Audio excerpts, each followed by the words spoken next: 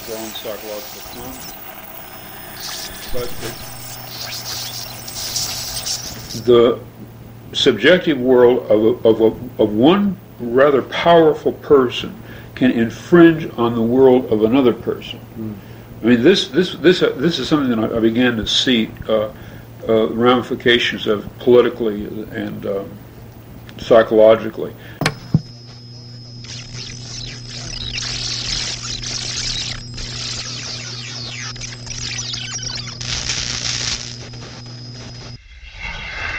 Hello, dickheads! Like a pink laser beam of truth beaming straight from San Diego to your brain hole. We are your Venus babies stuck in the refuge. Oh, I wish. Yeah. Anyways, today's episode is The World Jones Made. Yay! This is PKD's second novel. Second published novel. Second published novel, yeah. He had written probably 6 or 7 at this point. But this was the second one to come out. So we're going to talk about that in a minute. Now, some of our segments that we have today, yeah, sorry. The Dick News, there is no new Dick News. So, not that I could find. Because he's dead. Because he's dead, yeah. I felt that I need to remind you again. The Kotaku magazine or whatever it was? Otaku? Yeah, whatever that was. Yeah, well, that's true. There is a new issue of Otaku, which is a online fanzine for Philip K. Dick fans. If you go to philipkdickfans.com, you're right, that is a piece of news. And this is a really great kind of academic journal about Philip K. Dick, and they compile all the old reviews and old interviews and whenever there's a new article or kind of academic paper about Philip K. Dick, they compile them. They're really great. I've contacted the editor. I'm hoping that we'll get him on an episode of Dickheads in the future. Awesome. So, yeah, Larry, you read a little bit of it too. I've been skimming through all the issues looking for Jones. I found a couple of the reviews from the time that Jones got released through that zine, so I really appreciate it. So next, we're going to talk about Philip K. Dick related media, like stuff that is Philip K. Dick-like suggestions. So I'll start off with, I watched a 2002 movie called Cypher. It was directed by Vincenzo Natali, who was the director of Cube and Splice. Oh, I like both those movies, actually. Yeah, so I do love Cube. I haven't seen Splice. Yeah, so Cypher is a movie, the first movie made after Cube, and it was lost in the shuffle when Miramax was sold. And so Cypher and Equilibrium were 2 science fiction movies that Miramax just dumped into 10 theaters and got lost. So this movie was lost, but the reason why I decided to watch it is I was listening to an interview he did with Mick Garris on the Postmortem podcast, and he said that he considered Cypher to be a lost Philip K. Dick story. Oh, great. And now you've made it so I have to go watch it. Yeah. I liked it. So the good news is that the low budget shows at times, but it has Lucy Liu and Jeremy Northam, I think, are the actors that are in it. And the performances are really good. It is very Philip K. Dick. If you had told me that Philip K. Dick had written the short story that this was based on, I would have totally bought it. It's a paranoid film about a guy who gets hired to record corporate lectures. He's traveling around the country recording corporate lectures, and there is something nefarious. Not a good start to a pitch. Yeah, right. Well, he's going around recording corporate lectures, but he's being recruited as a spy for corporations, and then there is a very Philip K. Dick style taking over of his mind. Oh, that sounds cool. And at the end, he and his wife go off to live on a different colony? No, actually, so he clearly did not actually write it. But it's very Philip K. Dick influenced, and it's not perfect, but it's only an hour and 35 minutes, so check out Cypher from 2002. Sweet. Anybody else have a Dick-like suggestion? I saw Deadpool 2. That has a time-traveling assassin in it. That's pretty Philip K. Dick-like. Everything else, though, not so much. Not so much? If I wanted to make a PKD-inspired recommendation, I watched Mute months ago, and I think that definitely has some... yeah. If nothing else, the world they live in and the technology and how prominent it is in their everyday lives, I would say Mute. Yeah, Mute is a great movie. Duncan Jones, the director of Moon, which is a very Philip K. Dick influenced movie, directed Mute, and it's a movie he's wanted to make since before Moon. And it's probably the best I've seen Paul Rudd ever. He's awesome in it. He's amazing in it. I know a lot of people didn't like Mute, but I liked it. You liked it. I enjoyed it. Larry, did you see Mute? Or? I have not seen it yet. Okay, yeah, it's a really cool movie, and Duncan Jones said that the biggest influence, everyone kept comparing it to Blade Runner, but he said the biggest influence was MASH. The movie, not the TV show, right? But the movie MASH, which was really interesting because I didn't catch that until I heard an interview with him afterwards, and I saw it then, and I definitely need to rewatch that one. I think, yeah. But even with kind of the military presence in Mute is very PKD as well.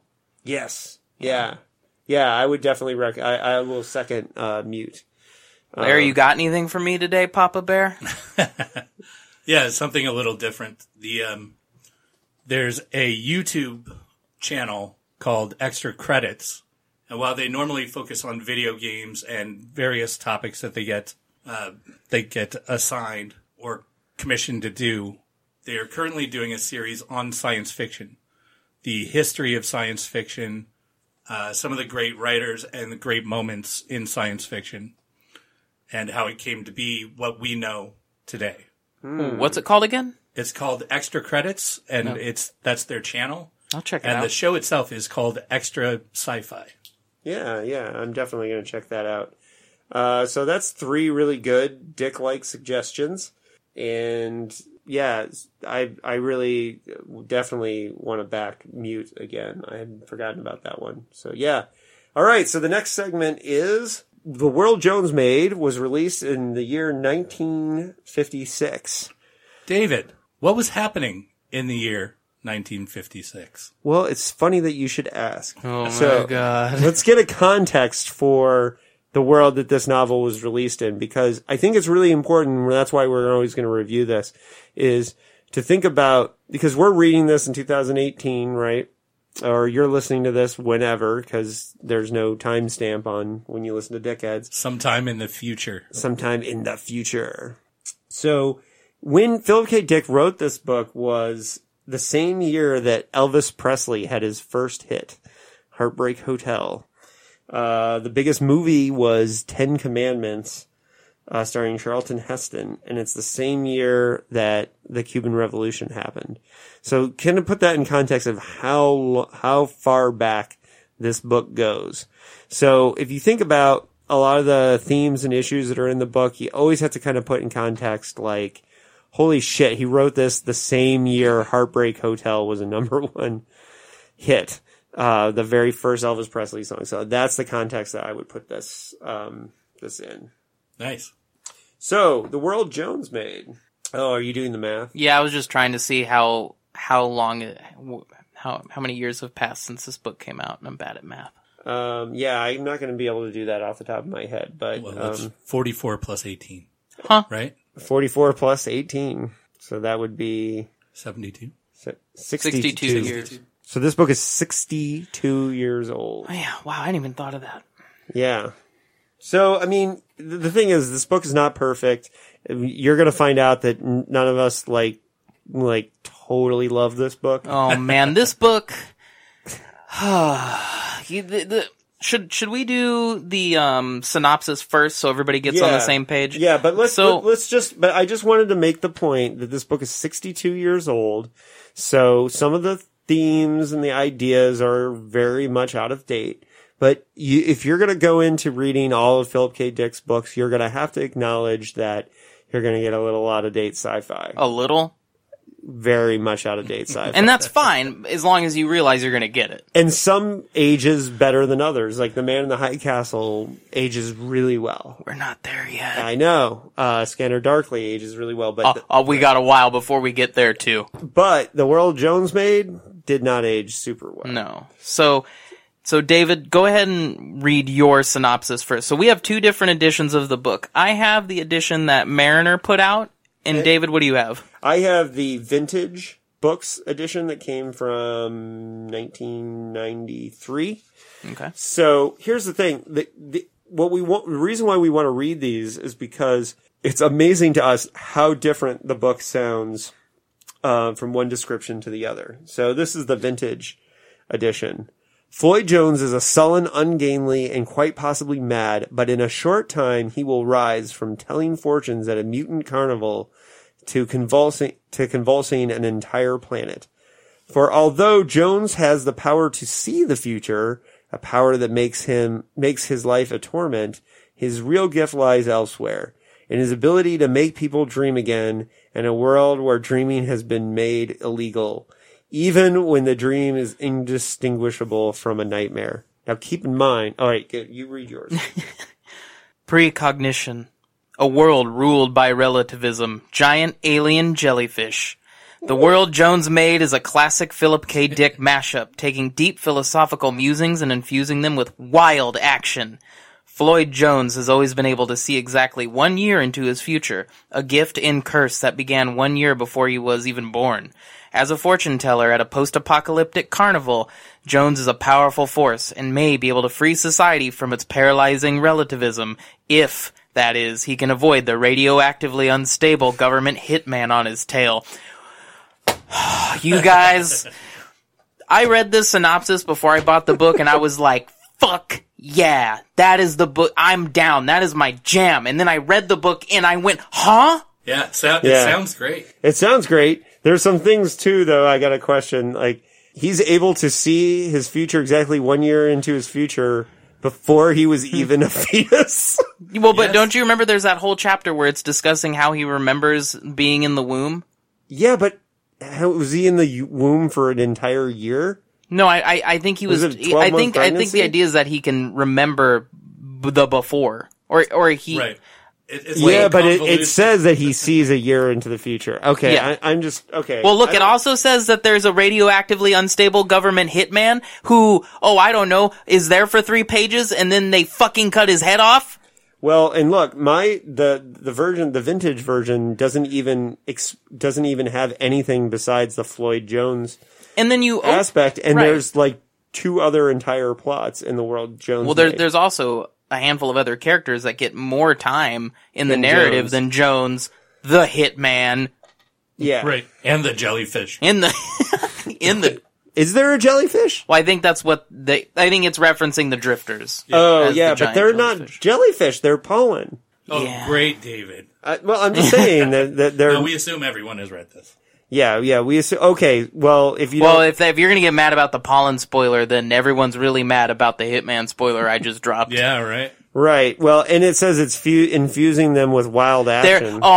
There is no... action in this book. The most wild action is towards the end when the assassination attempt happens. After that, it's just a slow plod towards shooting off to a different colony. Okay, so we've discussed what the plot kind of is. So the basic idea of this book was that Philip K. Dick wanted to do several different story threads and weave them together. Now, one thing I know from doing our Solar Lottery episode is that The World Jones Made was a bit of a reaction to, as the Solar Lottery was making the rounds before it was even published with different editors and publishers, is that they kept referring to Solar Lottery as being kind of I think it was either a right-wing or left-wing book. I mean, he was reacting to the politics of it. And so what he wanted to do with The World Jones Made was take these different threads and these storylines and bring them all together into one novel. And he even said that he did not think that it was a successful combination. Right. Which in a little bit, I'll give you the quote that he spoke about it. But one of the ideas with Floyd Jones and the idea of the Jones character was that he is a kind of stand-in for Hitler, and he's actively compared to Hitler. Yeah, that's true. I shouldn't say that, kind of. Yeah, he is actively compared to Hitler in every way, shape, and form in the book. This was supposed to be an idea of exploring the concept of whether if Hitler, PKD kind of suggests the idea that Hitler was some kind of precog, and what would it be like if he was a precog. And so I had this quote from Philip K. Dick where he said, a sort of transformation situation was happening in Germany after World War I. A liberal government, democratic in nature, is in power. It fights against absolutist extremist elements growing from within. It tries to use military and police power against them and fails. Jones, as a person, is based on what I've read about Adolf Hitler. The drifters, those are, I'm going to pull out of the quote for a second. The drifters are alien creatures that are made of pollen, basically. They're made of goo. Yeah. An unspecified goo. Yeah. So back to incomplete cell structure. Right. And they use single-celled organisms. And they come to planets and use planets to incubate and then create, reproduce, and then move on after they've kind of swallowed life on the planet. And so PKD goes on to say, the drifters, of course, are the Jews. Damon Knight, I believe, noticed this. Meaning the drifters are supposed to be an analogy for how Hitler saw the Jews. You guys, I totally did not read this book correctly. Right. So PKD goes on to say, I tried to catch what I imagined was the zeitgeist of Weimar and translate into sci-fi terms. God knows what the mutants would be. Here the analogy breaks down. He doesn't even know what the mutants are compared to the storyline. Yeah, right. So the mutants that he's talking about, for those of you who may be listening to this without having read the book, is that there's a storyline that launches in the book that one of the third kind of storylines is these post-nuclear mutant eugenics experiments, humans that are being rebred to colonize Venus. And they're not. Are they rebred? I thought that Dr. Rafferty was just creating them. They're Rafferty's actual kids. Yeah. Yeah, they're his kids. He's breeding them. Sorry, yeah. He's breeding them through eugenics to be Venusian. And this colonists. Is where we get our really good wackadoo pseudoscience. Oh yeah. So, because they're living in the very first chapter of the book is with the mutant Venusian babies. And they're living in what is called the refuge, which is like this glass case where the heat of Venus is recreated. Yeah, they've basically replicated the terrain of Venus as best they can to try to, essentially see if we can... Because Rafferty says later in the book, I'm just trying to cut out all the variables and get straight to the point so we could go colonize Venus at some point. Right. Which... is not a place you want to colonize, but whatever. But even Dick is saying here that God knows what this has to do with Jones. It doesn't have anything to do with Jones. So it's like he just took another story thread, and I mean, it does kind of weave in towards the end a little bit. What does it have to do with Jones other than the fact that Cussick shows up? Well, it doesn't have to do with Jones specifically. Other than Jones' revolt creates the impetus for them to fly prematurely to Venus. Sure. Right. That's it. Man, that's a lot of time and effort for just that. Well, that's not where that's not the end of their story. That's just where their story and Jones diverge. Well, look, and here's the thing. This book, it's very easy to kind of, if you're not enjoying the world Jones made, it would be very easy to miss a lot of elements that are going on in this book. And I admit, and I said this to Larry before we started recording, is that I certainly gained appreciation for this book the more I read of it. I didn't enjoy it as much when I was reading it, but once I kind of read about like what PKD was doing, I found it to be more interesting. I would agree with that. The more I'm learning from you right now, the more interesting it becomes, because I don't think I really thought too much about the comparisons to Hitler. No, I didn't think of it as specifically Hitler, even though it's obvious now when you look at the actual comparison. to Hitler. You didn't think about it when there's a line where he actually says Hitler was a precog in the book? I got the comparison there. I mean, I got the comparison there, but I never saw it as a just a godhead figure. Yeah, how am I? I don't know if, even though he kind of compares him to Hitler, I never felt throughout the rest of the book that he kind of made Jones a villain. I never once felt that Jones was as villainous as Hitler. Well, that's because the Jews in this are single-celled organisms that splat on the ground and die. Right. Which it's a very bad analogy. One is set on fire, which is look, shitty. That is a shitty thing to do. One of the things that really dates this book as being 62 years ago is just the fact that the Jews are the analogous Jews in the story are pollen weird creatures that single-celled organisms with no agency. Yes. Right. Yeah. Yeah. And obviously, I don't think PKD was saying that he thought Jews were like that. He was trying to come up with an analogy for how Hitler would have viewed Jews. But is Jones really that anti-drifter? No. Jones is simply using them as a connective tissue. Connective tissue. Well, he's using them as an argument, as a uniting factor to get people behind him. Yeah. And that's kind of what he's trying to make a point about with Hitler. And it's funny because it's weird that PKD felt like, I really need to make a point about why Hitler's bad. Yeah. Right. But then again, it was 62 years ago. But I would think even then there would be less of a reason when people had just defeated Hitler. Right. It was fresh in their minds. They like were pretty 10 years earlier. Like when he's like, you know what I really need to do? I need to convince people Hitler is bad. Like why?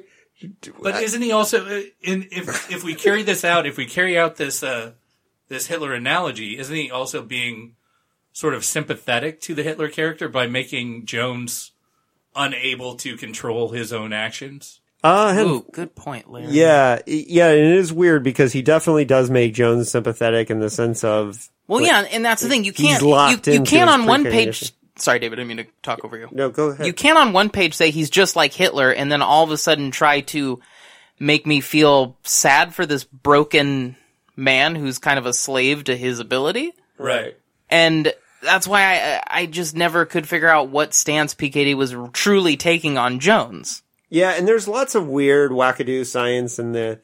If you look at Jones, okay, so the idea is that Jones can see 1 year into the future, right? And so, if Jones is, and there's even like a suggestion at one point that one of the characters says, if we locked him in a room, then all you would see for a year is that room, and that's the only way to get around his ability to see in the future. Right.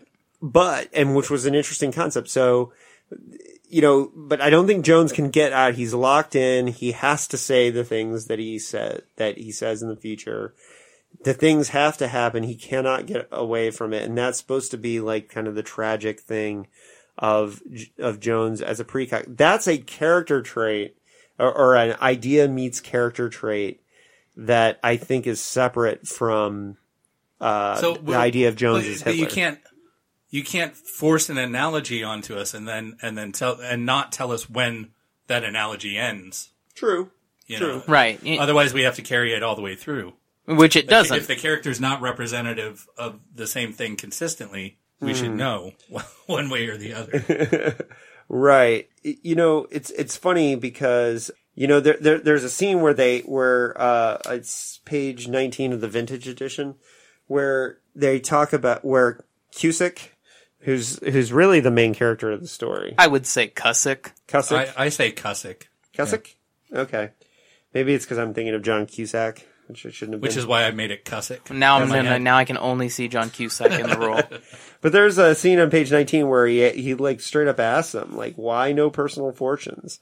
Like, why hasn't he had that? And there's a whole kind of like, that's where they kind of like set the rules of Jones and it says like, he has a sign that, on his tent at the circus where he's telling fortunes that, no personal fortunes, just the future of mankind.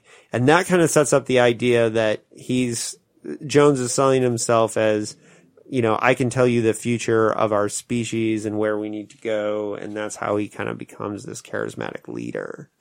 But we are told that he had a bad experience with using that power for personal gain. Right. Because his story with the, I can't remember the name of the character, but the traveling salesman ends poorly, where he ends up sending the traveling salesman, his partner, to jail, and the whole thing breaks up, and he ends up, because he snitches on him in the cat house. Right. Prick. Yeah. So I guess that, in a sense, that was Dick saying he tried to fight his predestiny, but was unable to. I think that's what he was trying to say there. Right. And then that's one of the more interesting scenes in the book, is that flashback where he's in the car with the salesman. Mm-hmm. Okay, you know what I realized we've totally forgot to do was talk about the actual publication of the book. And so this was written in 1954, right after Solar Lottery. Whoa, David, I got whiplash from how quickly we just switched gears. Right. But I do think this relates to what we were talking about. The original title of the book was Womb for Another. I like it. Yeah.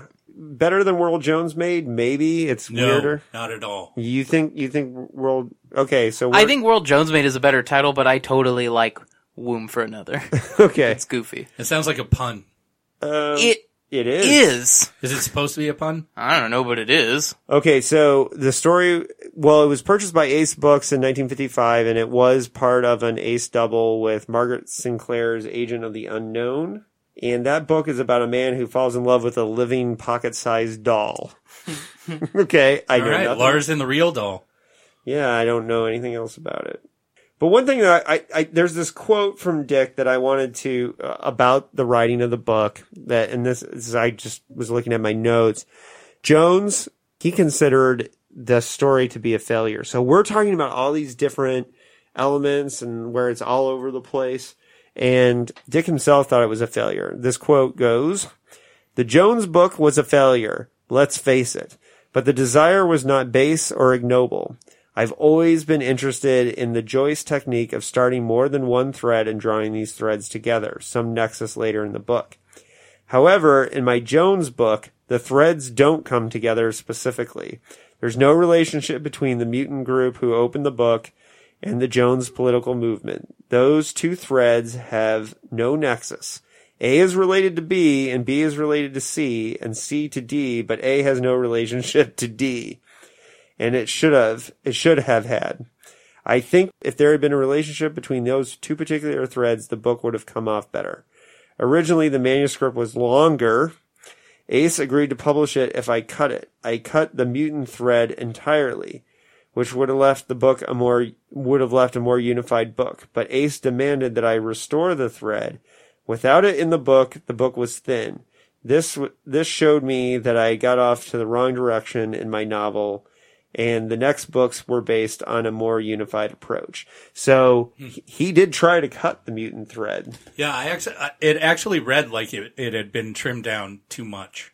Yeah, well, the whole Venusian thing or whatever it is, it really read to me like we were missing something. Well, he wanted to cut it out entirely, but it was also longer to begin with. Right. So, well, The thing about it is that he obviously saw this as an experiment in trying to take all these different threads. And, he did this somewhat later, but never quite as not having such a different approach between the different threads. This was, it's clear that this was his attempt. This was his attempt to do that, and he never did that again. Like, to the same degree, at least as far as I can tell. So this was Dick's Pulp Fiction attempt at weaving disparate narratives together? Actually, yeah. Yeah, it was. It didn't quite work so well, but... No, it did not. But I think I liked all three stories. I like them, and I think I would have liked to hear all three stories told separately. I agree. I would agree with that. And I think of the three, the more interesting one is about the Venus Babies? Yeah, the Venus Babies. Because you get kind of gypped Okay, maybe you're right. It would be the most interesting story, but to me, I wanted to know more about their world. The whole. Well, I think the idea of exploring characters who are living in this falsely created world is more interesting than. Yeah, I love the post-war mutant. What is it? Relativism? Relativism. So yeah, let's talk about that for a world. second. What exactly did the relativism mean to you guys? I struggled with truly understanding what it meant. To me, what it meant was you were not allowed to judge anyone else's behavior. Okay. And everyone just does what they want, when they want, how they want? How they want. Then what's the purpose of the FedGov? It was illegal to even tell someone they were wrong.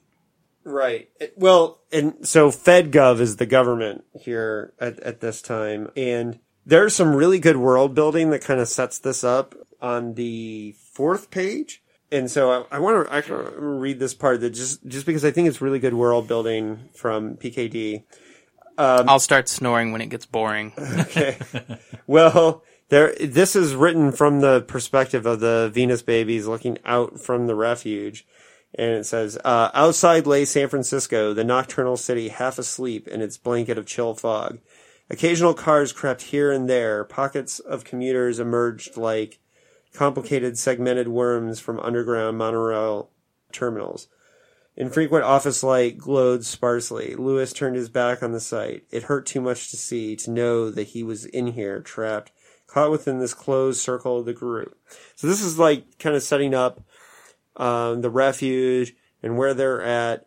But later, just a little bit down, it says, wartime sports generated by radiation pools, damage to the genes, an accident like Jones. They're talking about how there's this whole wartime, like post-war, like sport world, and it sets up the circuses and the weird, like, kind of sexuality that you see in the circuses and all this.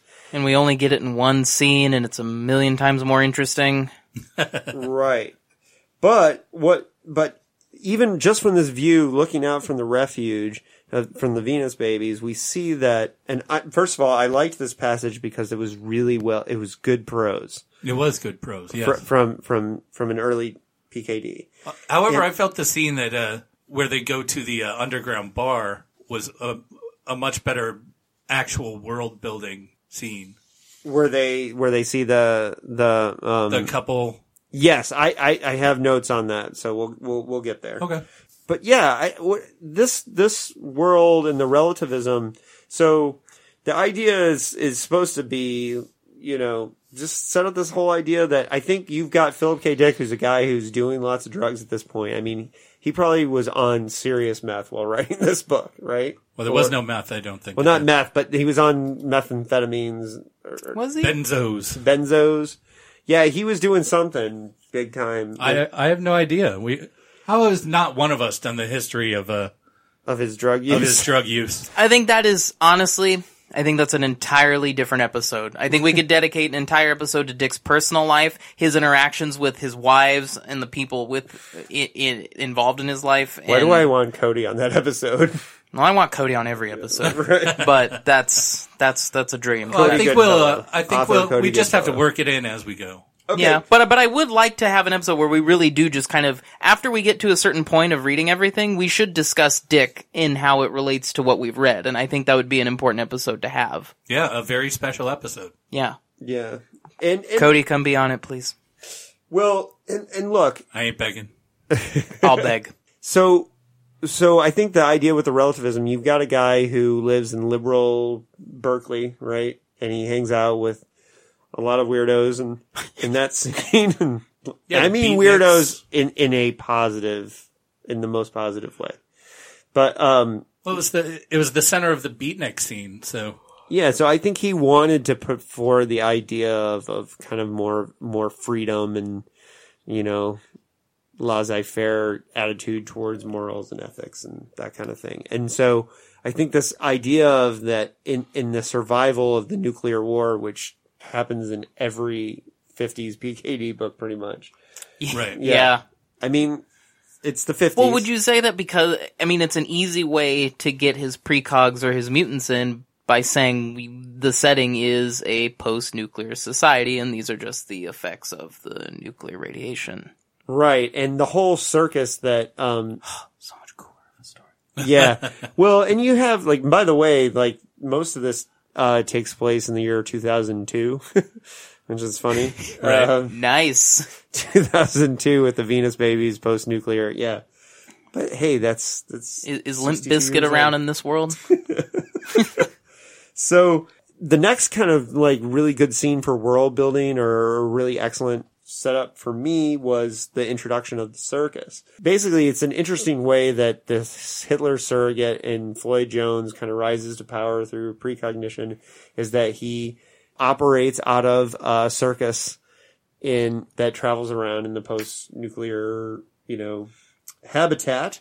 And there's a line on page 12. It says, the war, with its hard radiation and elaborate diseases, had produced countless sports, oddities, freaks, and here in one minor carnival, a vast variety had collected. And we're gonna follow this government stooge around for 200 pages instead.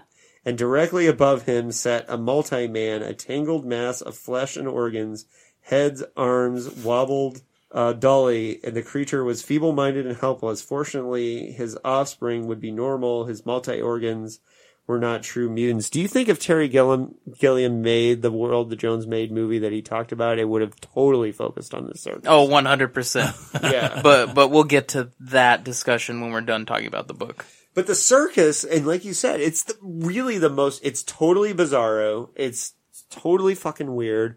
It's the most interesting thing in the book. Yeah, absolutely. I agree with that. But Excuse me, Larry. I didn't think it was that interesting. Larry is the Minority Report. Oh, zing! Tune in next week for more Philip K. Dick puns. So what do you think is the most interesting to you? What do you think is more interesting than the circus? Because I think the circus atmosphere is very interesting.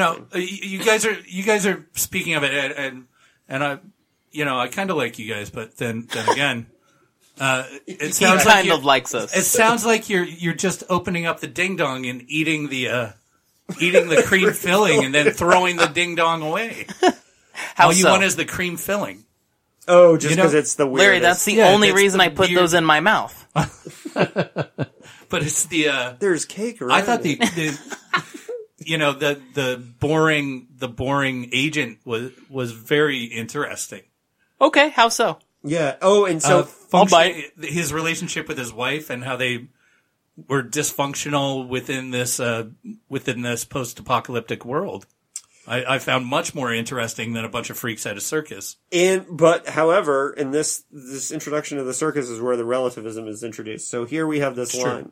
We have this line, I don't know why I come to these things, the portly man indicated his wife and children. All of those stonily gobbling up their popcorn and sugar candy. They like to come. The women, the kids go in for this stuff. And Cusick says, under relativism, we have to let them live. Right? And so the portly man said, they got their rights just like everybody else, like you and me, mister. They got their lives too. So that's like just straight up a line that says what the theme of the relativism thing is. Exactly. Got it. I'm just stupid. You just missed it. Got it. Yeah. Well, no, I mean, I didn't remember that line until I was just sitting here looking at the book. Well, I want to kind of get back to what Larry was talking about, because I maybe it's the amount of PKD I've read, or it's that I don't need to follow another kind of dummy around who works for the government. But I really found Cusick and Nina to be just kind of stand-ins for Dick in who I don't know what wife of his. Wife number 2. Yeah, I know inevitably they're just going to fly off on a spaceship to another colony. Well, right. But I was more interested in their relationship, not just with each other, but with the world around them. When they go to the opera, when they go to the underground bar, how they deal with their child. I did like the underground bar scene. Do we want to talk about the fact that Kaminsky takes a 17-year-old girl to this bar. It's a little weird, am I right? Yeah. There's quite a bit of. I don't know if it was book. weird for the time. What? Okay, you know. You're right. In songs post-nuclear 2002, probably not as weird, I guess. Songs like Sweet 16 or whatever, those kinds of things were very popular back then. So Yeah. So on page 32 of the vintage edition, there's definitely a lot more relativism talk. I'm not going to read all of it, but you get an understanding of Cusick is kind of standing in for PKD in a lot of this and asking a lot of questions. Which part is this? Page 32 of the vintage edition. So that he's having this discussion with his wife, and he says, "To me, the spectacle of the demigods sending millions of people to their deaths, wrecking the world with holy wars and bloodshed, tearing down whole nations to put over some religious and political truth is obscene, filthy. Communism, fascism, Zionism, they're all opinions of absolutist individuals forced on whole continents, and it has nothing to do with the sincerity of the leader or followers. The fact that they believe it makes it even more obscene. The fact that they kill each other and die voluntarily over meaningless verbalisms. You can see the reconstruction crews. You know we'll be lucky if we ever rebuild." So, like, he's basically blaming the end of the world on, like, all that shit. On religion and zealots. And Yeah, basically on religious extremism. Yeah. I suppose relativism is cynical. It surely isn't idealistic. It's the result of being killed and injured and made poor and working hard for empty words. It's the outgrowth of generations shouting slogans, marching with spades and guns, singing patriotic hymns, chanting and saluting flags. So, yes, there is some hot takes. Yeah, right? Here's your hot take. Yeah. Get your oven mitts out. PKD's edition. But I find it great that he took this idea that I think he totally believed in and then wrote a story defeating it. Right. Well, because I think he really did believe in the relativism. Right. As a form of government. And I had written down, I just wrote the words drug freedom. Like on the next page where Cusick says, "Good God, then, it's your business. You can bathe in it, you can freeze it or wear it. You're an adult." Right. Right? So, because they're talking about, he finds cyanide in a bottle. And he's just like, fuck it. You know, you can do with it what you want. Yeah, you can. If you want to live, you live. If you want to die, you die. If you want to get high, you get high. If you don't. But let's think about this. This is the fucking year that Heartbreak Hotel was the #1 hit. The 10 Commandments was the #1 movie in theaters. This is some pretty political stuff for Ace Doubles to be putting out into the world. And so, And what was the book that this was released with again? Man in Love with a Tiny Doll. Agent of the Unknown. And it was about what again? A man in love with a tiny doll. Yeah, so there you go. Maybe they needed a little bit of little more intellectual stuff and remember some man in love with a tiny doll stuff. But at this point, Elvis's hips were still illegal. Well, So and you talk shit on the doll book, but every review I read of it on Goodreads was 5 stars and considered a classic of science fiction. Excuse me, David, I did not talk shit about the doll book. I simply said that it might have provided a juxtaposition to Philip K. Dick's The World Jones Made. This is now how I will speak on the podcast in my NPR voice from now on. this isn't fucking NPR. I'm not saying that Full Moon doesn't have actionable material with Doll Man. or the follow-up Doll Man versus Demonic Toys. Thank you very much. Hey, all right. So, well, I mean, Margaret Sinclair has actionable. Maybe she can go after Full Moon for Doll Man. Anyways, I'm not going to talk about Doll Man. Well, welcome back to the Full Moon Yeah, cast. this is not the Full Moon podcast. You would. I would totally have a Full Moon podcast. Can we do that one next? Yeah, that's next. After Bergheads? After Bergheads. In the Storm Air Report. The Storm Air Report, I would totally do. Okay, The World Jones Made. Do you have some notes that you want to crack into? I don't necessarily. Basically, my notes are just kind of cataloging the events that happen because my memory is shit, so I have to remember what happens. But what did you guys? Well, I mean, we kind of already talked about it. My biggest issue with this book is that there's 3 different stories and none of them really seem to have anything to do with each other. Except for in the barest minimum way. Except for in a kind of a tangential way, yes. Right. And he admitted that was a problem. Yeah. So, but I don't... So, do you want to talk about... Let's talk a little bit about this whole... let's talk about how the precogs of Jones works. In chapter 5, there's... The precogs of Jones or the precognition of Jones? The precognition of Jones. How is precognition? We talked about it a little bit earlier. He can see a year, so they actually explain this to him. To me, what he sees in the future, this is the past. Right now, with you there, here in the building, this is a year ago. It's not so much like I see the future. It's more like I have one foot stuck in the past. I can't shake it loose. I'm retarded. I'm retarded. David. I'm sorry. I didn't. David had a moment. I had a moment. That's okay. I'm laughing at the fact that he used that word. I said gypped earlier, and I felt bad since I said it. So okay, I'm reliving 1 year of my life forever.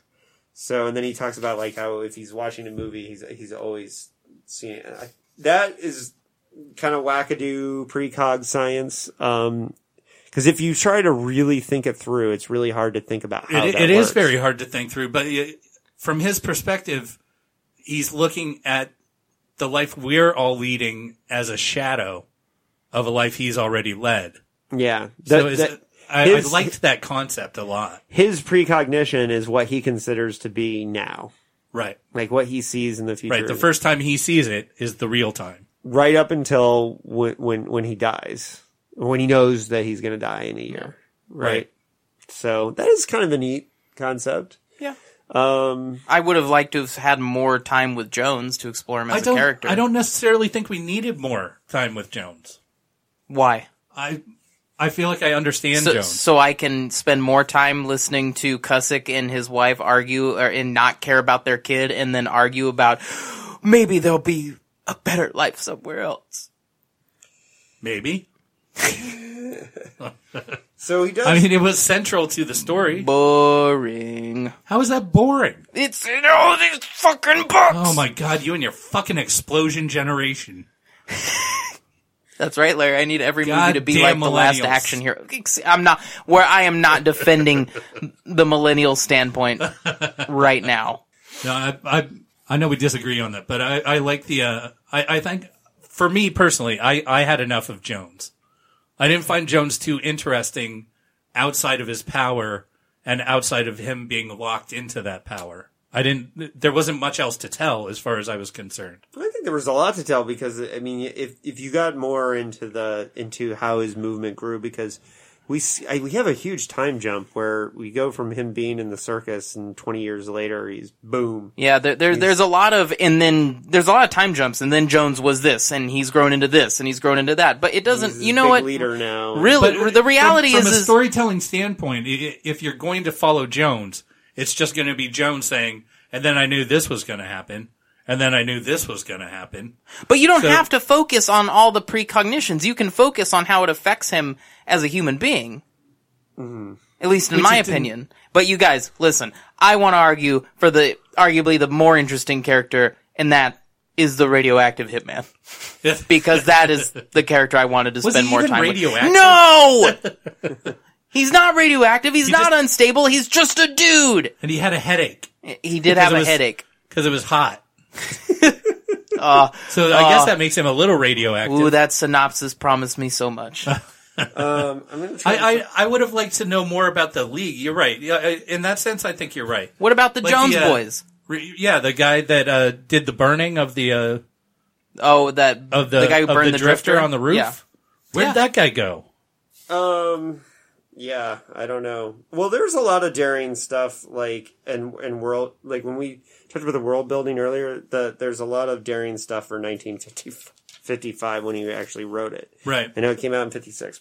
So, I think the bar scene that you guys were talking about, that's page 82 of the vintage edition. That is even weirder than the circus, because you have the two figures on stage, professionally agile and supple-bodied, had begun making love. The action was carried out as a ritual. It had been done so many times that it was a series of dance motions without passion or intensity. Presently, as a kind of mounting tempo, the sex of the man began to change. After time, it was a rhythmic motions of two women. And then, towards the conclusion, the figure had originally presented itself as a woman, transformed itself into a man, and the dance ended as it had begun, with a man and woman quietly making love. I thought that was beautiful. Yeah. I like that scene. Yeah, and then there's a... And I love the fact that one of them's on heroin, one of them's smoking a joint, one of, our heroes are just sitting in the corner watching the show, getting fucked up. Right. And which is pretty fucking daring for 1955. Yeah. Yeah. Yeah. Especially in science fiction. So, I isn't there... wonder how that made Arthur C. Clarke feel when he read it. Was he like, whoa? He was probably just there being a crabby, uptight old man. Well, he may have really liked it. I don't know. Okay, isn't there a contradiction here, though, with the, I'm sorry, what's the wife's name again? Nina. Isn't there a contradiction with Nina being part of this religious movement, but also reveling in all the all the stuff she can do under the current government? Talk amongst yourselves. There's a page 93 where Nina and Jack and Cusick talk about it. I'll look at this a little bit. Cusick. What do you think, Anthony? Well, what exactly do you mean? I'm not sure I follow. Okay, so the goal of Jones' right movement is to overthrow the government, right? And install this new government that's based on war and what? Do they still have the do anything you want to do relativity or whatever it is? No, I think they're trying to get rid of relativism. There wasn't anything about relativism. Yeah, there was. It was. See, if they're not installing...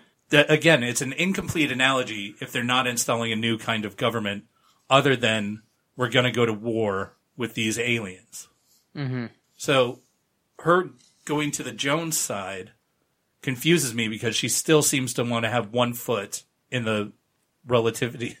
Well, I don't think. I think that's her character. I think she feels that Jones's mission is valid, but I don't think I think she struggles with the fact that she knows that if she chooses the Jones side 100%, she gives up the life that she knows. She gives up her relationship with her husband. She gives up their child, which they both put up to. It ends up in some type of care facility, right? Yeah. I mean, even though they pretty much leave it with a robot nanny 24/7 anyway. Right. I think that her struggle is the fact that she is... she believes in what Jones is doing, but it comes at the cost of sacrificing her stability in her life. But she craves excitement, and to her, the Jones movement is excitement. Whereas, that's a character trait. What we regard as excitement would be all the things that we're not allowed to do, right? Yeah, and she's allowed to do all the things that we're not allowed to do. Well, I don't think she is. She allowed to join up with Jones. No. As part of her life in this society, she can do all the drugs, all the sex. All the sex. New podcast. She does go back to have sex with the hermaphroditic character. So, yeah, there's a scene, that's what happens in page 93. There's a whole, do you want to read that? Right. Well, I think that's part of her character, and that's the part of the conflict between her and Cusick is that he's a big believer in following the rules, and he doesn't need to kind of have action in his life because he says it at one point in the book. He says, "I have my work." Right. I mean, Cusick seems like a real boring dude. Okay, he does seem like a real boring dude. Hey, he's a cop. What do you expect? Not all cops are that boring. So yeah, Dirty Harry's pretty Cusick interesting. tries to get her to come home with him, and she's like, "I'm staying here with the hermaphrodites." Which, by the way, the use of the term hermaphrodite is really gets really kind of it kind of makes me feel icky towards at this point in the book. Why is that? Just because I don't think it's Whoa. Oh no. That was a coded message. Well, I mean, obviously, it was 62 years ago, so it just made me uncomfortable. Well, those two characters were. So you give me shit for saying something about what he refers to other people as on the first episode, but it's fine when David brings it up. No, I'm not. It is what it is, but I'm just saying it just made me a little uncomfortable at this point. All right. So the hermaphrodite turned slightly and said to Cusick, "Mind your own business, chum. In this world, everybody does what he wants." Cusick reached out, grabbed a hold of the creature's shirt, calls the hermaphrodite a creature, and lifted him from his feet. The hermaphrodite was amazingly light. He struggled, he twisted, and then it says, Nina turned and started off down the corridor. Hermaphrodite, noticing, quickly hurried after her, an eager expression on her face. So there's a whole thing, like, she was wanting to be there with the hermaphrodite at that point. Right. So I guess it's kind of this, like, beat 'em, if you can't beat 'em, join 'em kind of thing. That he was trying to have Nina as a character, like, she just kind of falls into. But then doesn't Jones go against all those things? No, what you're thinking of is his anger and hatred towards the drifters, or his. No, I'm not thinking of that. That's the. It's not towards the hermaphrodites, because he was a part of they were a part of the circus that he was traveling in. So, if nothing else, then that is an unclear part of the book. Yes, that's one of many. Many things that's unclear. But it would be the part that bothered me the most about the book. Is the lack of definition of what that movement was, other than trying to unite people under war against an alien enemy. Right. Well, okay, so because he got rid of the prisons, he got rid of the secret police, he got rid of all the police, actually. Right. But other than that, we don't know anything. All right, you guys were right. Wow, that changed real quick. Should have been more about at least the movement, not Jones himself, but the movement. Larry talked himself into agreeing with us. Yeah, well, I talked myself into liking this book more after, like, kind of talking about it. But, okay, so you brought up the whole drifters thing a little bit there, and how, and so one of the next things that I have dog-eared is the problematic introduction of the drifters as Jews. Cusick says, you really hate them. You don't know anything about them, do you? They're there, Jones said bitterly. They're all around us, encircling us, closing in. Can't you see their plans? Coming across space century after century, working out their schemes, landing first on Pluto, on Mercury. Pluto, then Mercury? That's weird. Okay. Coming closer all the time, nearer to the prize, setting up bases for attack. So this is kind of playing on the same fear that Hitler did with, like, the Jews are trying to... Jews are trying to get you. They're trying to control everything. Yep. And so this kind of continues with... And then it was on the very next page. It was page 44 of the vintage edition, where Pearson literally says, do you think Hitler was a precog? Right. I mean, word for word. It's like said. There's no ambiguity there, on the nose, PKD. Right. But then you get a little bit more of the problematic stuff with the drifters, where he kind of explains, does some world building on what the drifters were. Gigantic single-celled organism using empty space as a culture medium. It drifts using some kind of vague propulsion mechanism. It's absolutely harmless. It's an amoeba. It's 20 feet wide. It's got some kind of tough rind to keep out the cold. This is no sinister invasion. These poor goddamn things just wander around mindlessly. This is somebody, like, arguing with Jones. Yes. But Jones obviously tries to... Isn't that Kaminsky that's arguing with him? It is... Yes. I believe so. So, yeah, I mean, the whole problematic thing, and PKD was excited that Damon Knight pointed out in his review of the book that the drifters were an analogy for Jews, but it's pretty freaking obvious, Yeah. Considering that it says, is Hitler a precog on the page before? He's not exactly burying this concept. Right, but he doesn't really fulfill it either. So. Yeah. Nina, well, yeah. So, yeah, the whole... It's a little weak on both sides of it.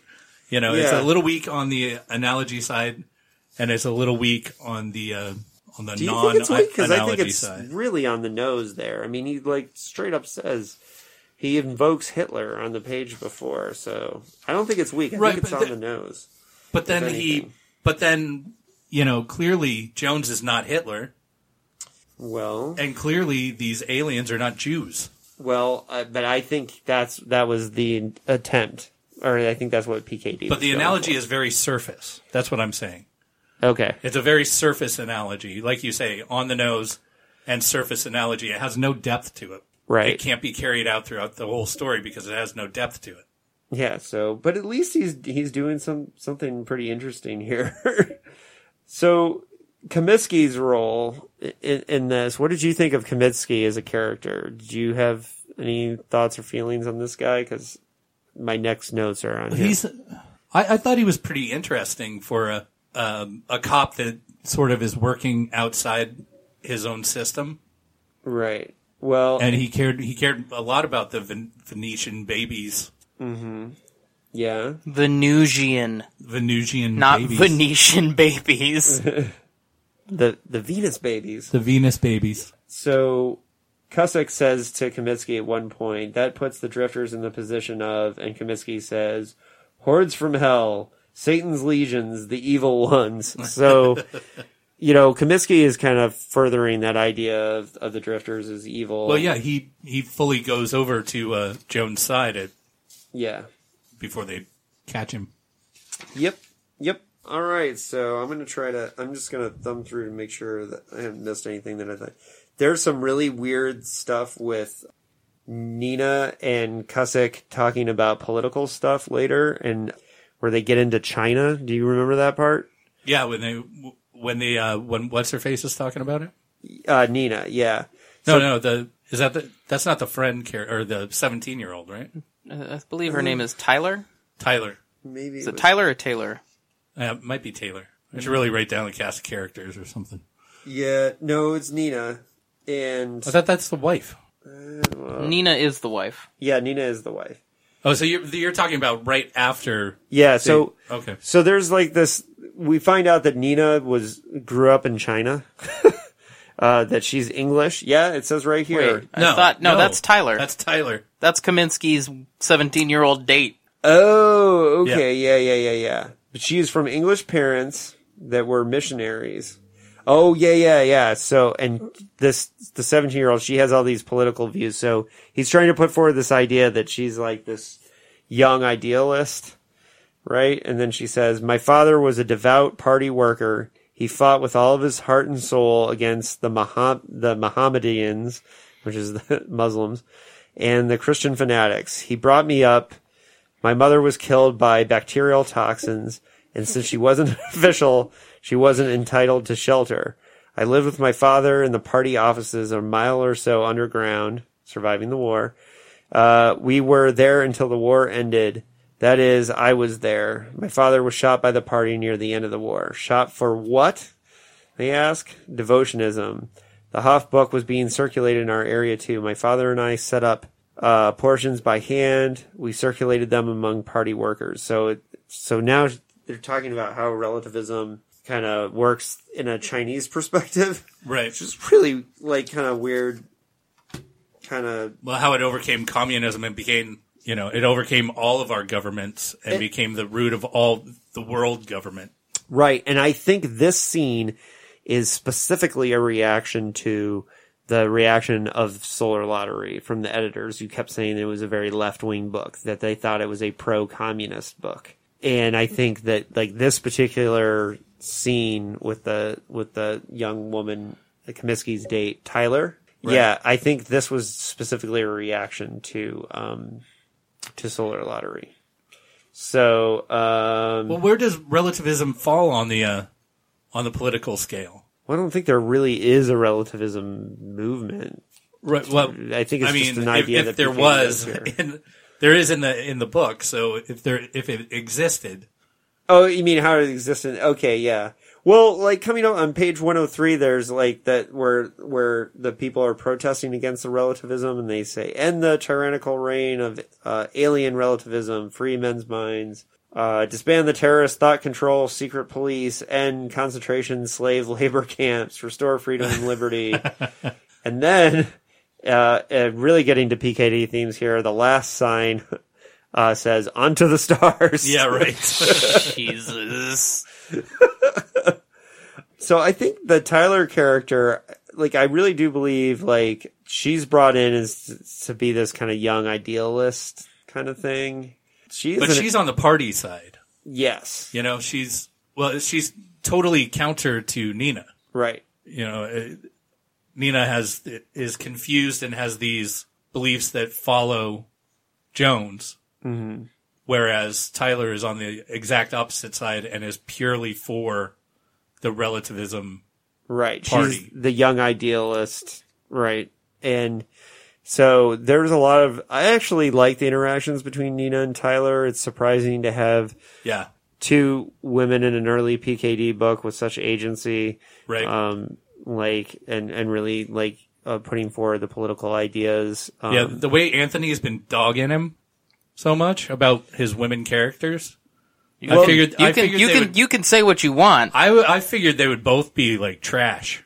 But they turned out to be very good fun characters to pay attention to. He still just he still does it in later books. Yeah, and he still has characters that are just called the girl, like, you know, the Negro. Yeah, it comes up later. Yep. Just wait until we get to Eye in the Sky, Larry, because we're going to have some hot takes, my friend, you and me. Oh, yeah.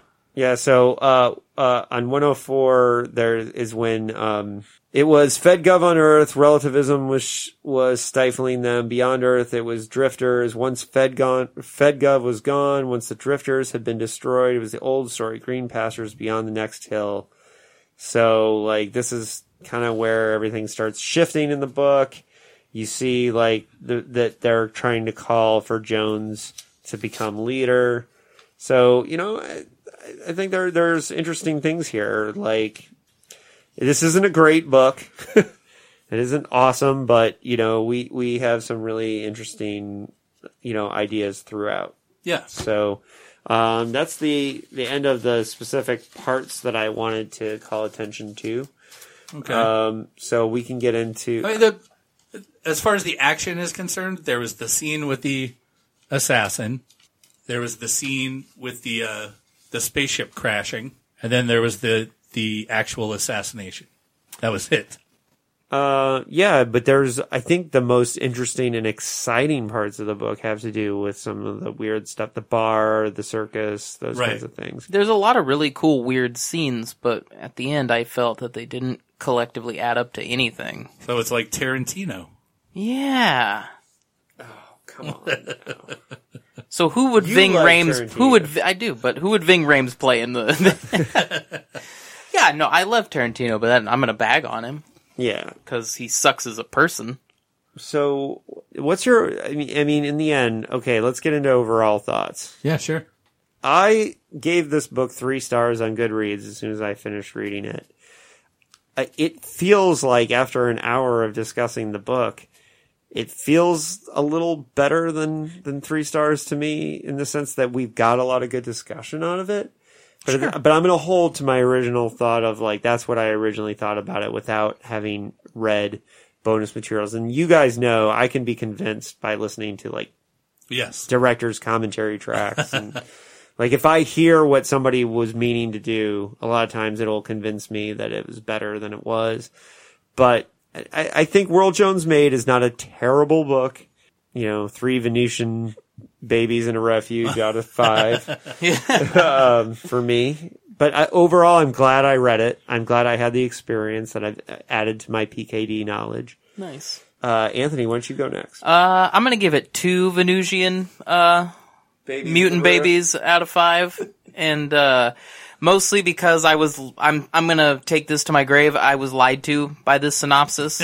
And I think that while on their own, a lot of these scenes are really cool. The scene in the underground bar, the sex scene that happens in there, the carnival scene with Jones, the assassination attempt.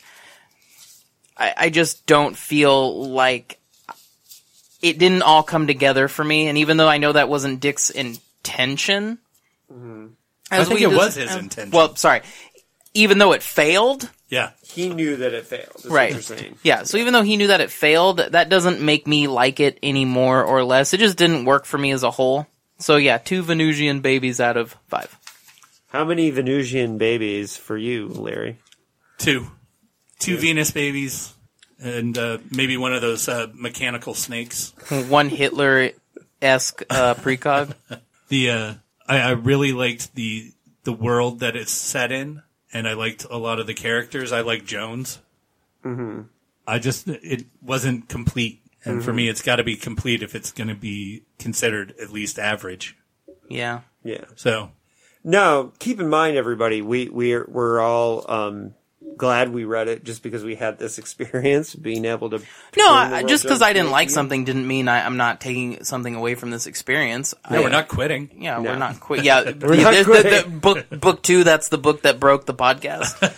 No, I wasn't saying that. I just mean that, like, I think that there are things to get out of it and learn from reading even the less desirable PKD books. Yeah, well, the whole reason we're doing this is because we want to learn more. We want to But learn. that's the thing, is this is an early book, and we're finding things out about him, and he's finding out things about him as he writes more books. So, as we do with all of his books, since we've done one before. Oh, snap. How would we fix the world Jones made in a film adaptation, either written and directed by us, or who would we hire to do? Let's put it this way. We're writing the script and we're hiring a director. How do we make the world Jones made as a film? If somebody was throwing money at us, who wants to start? Larry. I'll start. Okay. We should point out first that Terry Gilliam had owned the rights, and in 2009 he was circling making the world Jones made. Oh, no way. I did not know Nice. that. Yes, Terry Gilliam was. Terry Gilliam is not having a good week PR-wise in the world right now. Oh, really? I don't think he's been having a good few months. Yeah, with Me Too, like some Well. statements he made about Me Too movement that didn't Maybe if play he well. just learned to shut his mouth. Yeah, anyways, Terry Gilliam almost made a movie of the world Jones made in 2009. He tried. There was a script written, apparently. Interesting. All right, Larry, the floor is yours. I would personally make this much more a film noir rather than the usual PKD action movie. Mm-hmm. I would definitely follow the police officer. What's his name? Cussick? So would you focus And on... Jones would be in the distance most of the time. Interesting. And you would focus on... Would you have I the... probably wouldn't even have the You wouldn't have the Venus babies. The Venus babies at all? No. You might want... I might want to use the Venus babies like a spice. like a little, kind of seasoning. But not really focus on them. I would focus on Jones and the relativism and The mutants and the... Yeah, the post-nuclear thing. And I think I would definitely, if I was working on the script, I would focus on starting off with the circus and Jones's story. And I would probably deal with a little bit of that 20 years that we skip in the novel. Yeah, definitely. Yeah. And you could reverse engineer it. Cussick being the main character, and kind of investigating why. Yeah, I agree with you, Larry. Let's focus on Cussick wanting to, find out Sort of how it works. Yeah, and let's do it with a trippy method. Let's have Cussick travel through visions back into the past by kind of hacking into Jones's precognitive kind of slipstream. That's how I'd do it. I would do it that way. Personally, Terry Gilliam would be cool because he would do the circus really well. Right. For making this film with kind of a Brazil style like visual motif, but you know who could do the same thing and I think make a better movie is Jean-Pierre Jeunet, who made Amelie and Delicatessen and City of Lost Children. And so I would actually rather have Jeunet do I would love to see Jeunet do a PKD story, even in French. I'd be down for that. Even in French. Even in French, I think that would be really cool. What about Gaspar Noé? Who? No. No? Who? I don't even know who that is. I would like to see a Gaspar Noé PKD adaptation. Just not this one. But I don't think this one is the right one. Gaspar Noé did Irreversible, Enter the Void. What? Yeah, see that's Jones. Have you seen Enter the Void? Yeah, it's a good movie. Not you. David? No. Okay. I've seen Irreversible, but Yeah, Gaspar Noé is the world Jones made. Huh? That would be very interesting looking. Ew. yeah. Or Werner Herzog's The World You guys, Jones you made. guys, Come on. stop. David, You guys. You really need to see Enter the Void before No, you say it. Larry, shut up. You guys. Okay. Lars von Trier's The World Jones made. Sorry, David, go on. Michael Bay's The World. Better than Lars von Trier's Yeah. The World Jones made. No. Anything's better than that. Seriously, on a serious note, Janae is the one who I would hire. But I think that doing the slipstream with Cusick, like traveling in and out of into the visions of Jones is how I would adapt it. So you could kind of go back and forth in time in the story and do kind of like a weird thing, and then do have Nina and Tyler and Comiskey all be characters who like start worrying for Cusick for when he is just losing his mind being inside the Jones visions. And the reason why I would do it that way is because then you could have the tension and have that kind of paranoia, lose your mind kind of thing that we've kind of grown accustomed to in PKD films. Yeah. And then it adds tension that it just does not exist in the book. That's why I would do it that way. I agree with that. I agree. Anthony, do you have any more thoughts on that? On what you said, or is it my turn? It's your turn. So, I'm of two minds about this. Is one a year in the future? Yes. So if I were to write this, I would focus almost solely on Jones and kind of make Cusick a tertiary character, like on the like investigating, but not the main focus, because I think Jones for me is the most interesting person in the story. And I would have, I think my director for it would be Jodorowsky. Really? Ooh, Jodorowsky. You can get anybody you want for it. But if I couldn't do that, and we wanted to equally focus on Jones and Cusick in kind of the investigation into this weird precognitive world with the circus and everything else, I think Lynch would be perfect for it. Because he's proven with Twin Peaks he can do kind of the government investigative type of characters experiencing the weirder shit. Mm-hmm. So those would be, it'd either be Jodorowsky or David Lynch. You know I love David Lynch, but he hasn't done a really good job of adapting in the past. Yeah, that's not really his forte. That's not his forte. Hey, this is my dream directors, okay? Okay. Get off it. Lynch would make an interesting PKD movie. I don't know how. Yeah, that would be really interesting. I would like to see him do it. But of the two, Jodorowsky, top pick. And how weird is it that he made a Dune movie? It's really weird. I'm glad he's not making the new one. Denis Villeneuve is. Which is really? Pretty exciting. Cool. Yeah, he's working on Dune. And I think he's going to be amazing for it. However, he did make a lawnmower driving across the country movie, right? Not David Denis Lynch? Villeneuve. David Lynch did. Yeah. Yeah. I want to see that. Denis Villeneuve. Denis Villeneuve's Lawnmower Man? I'd watch that. Yes, David Lynch made the Straight Story was about a guy. Straight Story, yeah. Yeah, it was a very straightforward movie about a guy. Have you seen Straight Story? I have not. It's interesting. It's what I think is cool about the Straight Story is it's David Lynch making a very not David Lynch movie. I'll have to check it out. Yeah, it is definitely a weird one.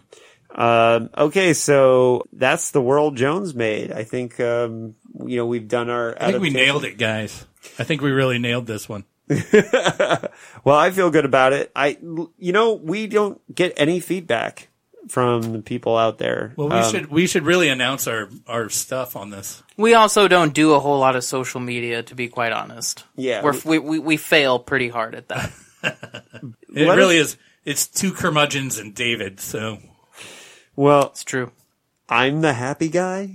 You're the happy guy you're in the this happy trio. one. That's really fucking scary.